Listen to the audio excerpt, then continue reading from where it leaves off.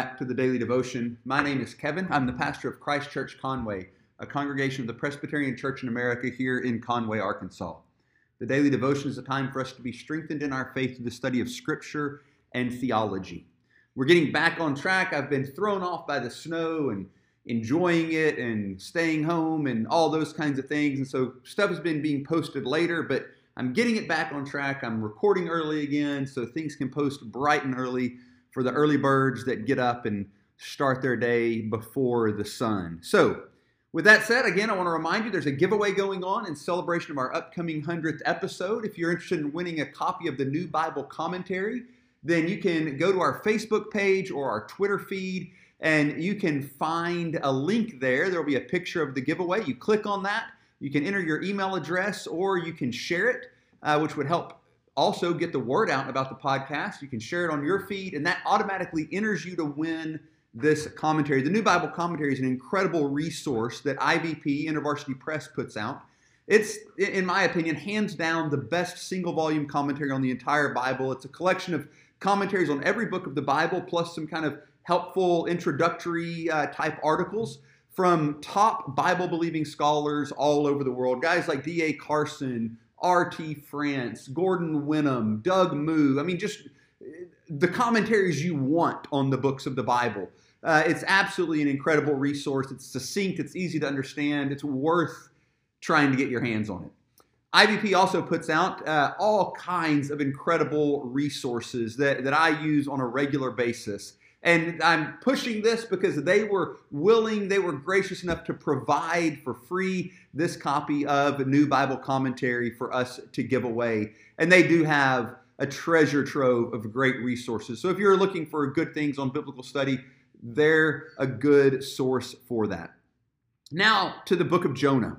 We're up to chapter 3. We're going to look at verses 1 and 2 today. So let me pray for us, and then we will look at what we find. Father, we thank you for your word. We thank you once again for this incredible story that pictures for us your unbelievably relentless grace. We ask that you would teach us to rest in that, to see you as you are, a God who desires his people from all over the world, from every tribe, tongue, people, and nation, that they might come together in Christ and worship you. We ask all of this in Christ's name. Amen.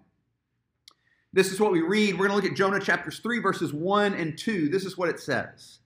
Then the word of the Lord came to Jonah the second time, saying, Arise, go to Nineveh, that great city, and call out against it the message that I tell you. So Jonah arose and went to Nineveh according to the word of the Lord. Now Nineveh was an exceedingly great city, 3 days' journey in breadth.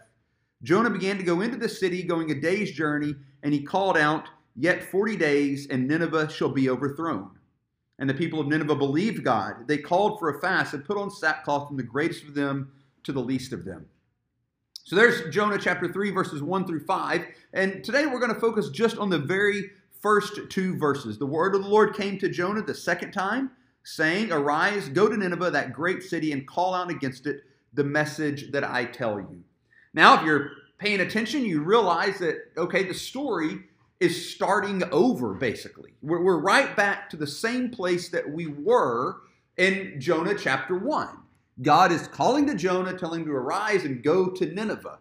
And it's not just starting over kind of thematically, but even from a lexical standpoint, from what it is that is said here, the story is starting over. If you look back at Jonah chapter 1, verse 1, you see that it's essentially the very same. The only difference is the distinction son of Amittai, defining who Jonah is in 1:1, is replaced in 3:1 with the second time, reminding us that things are happening again. The same thing is being repeated. The word of the Lord came to Jonah a second time, saying this. And then if you look at 3:2 and 1:2 and you compare them, you see the same thing. God gives the exact same message. Arise, go to Nineveh, that great city, and call out against it. And then that last clause in 1:2, for their evil has come up before me, is replaced in 3:2 with the message that I tell you. So the story really is starting over. Jonah is being called again. He's being given a second chance, if you want to look at it that way. He's being given a second call. There's different ways we can process this. But the point that we need to see here is that despite Jonah's antics, despite him trying to run, despite his not wanting to go to Nineveh, despite him not wanting, as we're going to see as this story continues to unfold, not wanting the Ninevites to receive mercy from God, despite all of that we find in Jonah, God's purposes for the redemption of the Ninevites has not changed. It's still the same. Arise, go to Nineveh, that great city, and call out to it, or call out against it. We've got the same translation questions there. And here, this time, God gives this statement, the message that I tell you.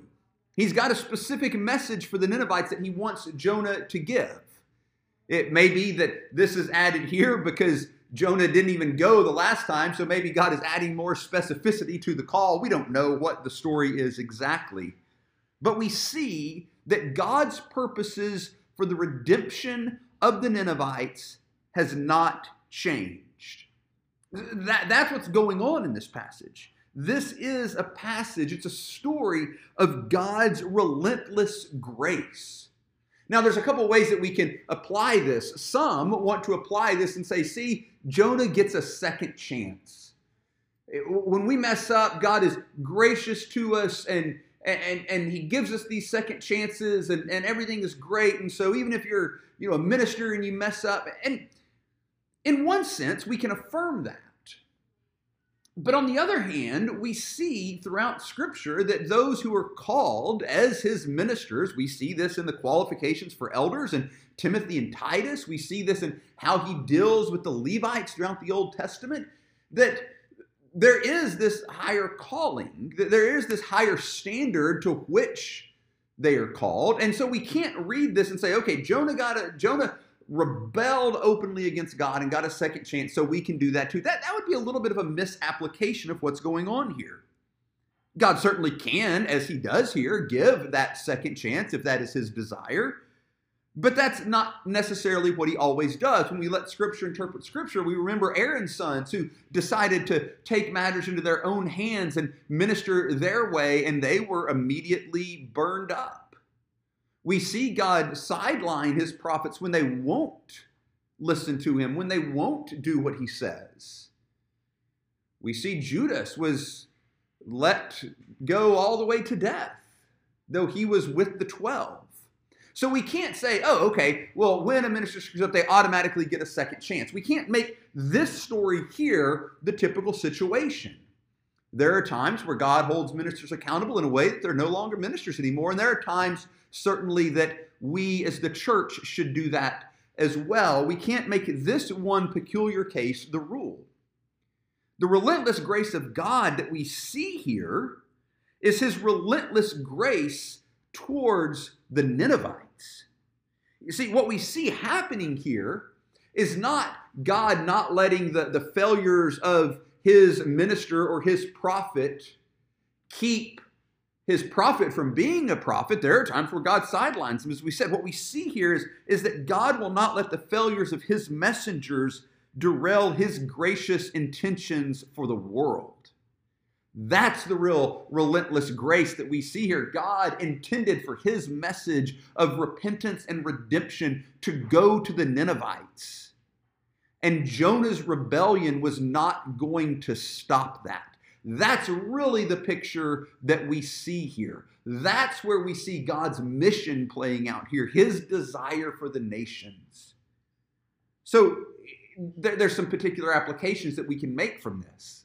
One, we can rest knowing that God is sovereign over the means as well as the ends. If God desires the redemption of some, he will have the redemption of those people. And so here's a particular application for how we talk about evangelism. We don't get to strong-arm people, as some organizations and some churches and some ministers do. We don't get to strong-arm people with this idea that if you don't go, if you don't share the gospel with that person that God put in your path, then maybe no one will, and maybe they will be lost. Now, admittedly, that's a very dramatic and very incredible way to motivate people in the gospel. And but it's also incredibly manipulative and incredibly unfaithful to Scripture. God's purposes for the world, his intentions to show grace to the nations, will not be derailed by the disobedience of his people. He is sovereign. He's bigger than that. And we need to worship him and recognize him as such. Now, that doesn't mean we get lazy with evangelism, we don't talk to people, but it does mean we don't have to live with the fear that someone else's soul depends on me getting it right. Because when we start to live with that fear, we find that we're unable to actually faithfully, genuinely love those people to whom God has sent us. But when we recognize that they are in God's hands and that his intentions for grace toward them won't be derailed by me or you, we have the freedom to love them and so genuinely lay out the hope of the gospel for them. See, God's relentless grace should encourage us. It should give us rest as we get to participate in his pursuit of his people. Might we learn to do that together? Amen.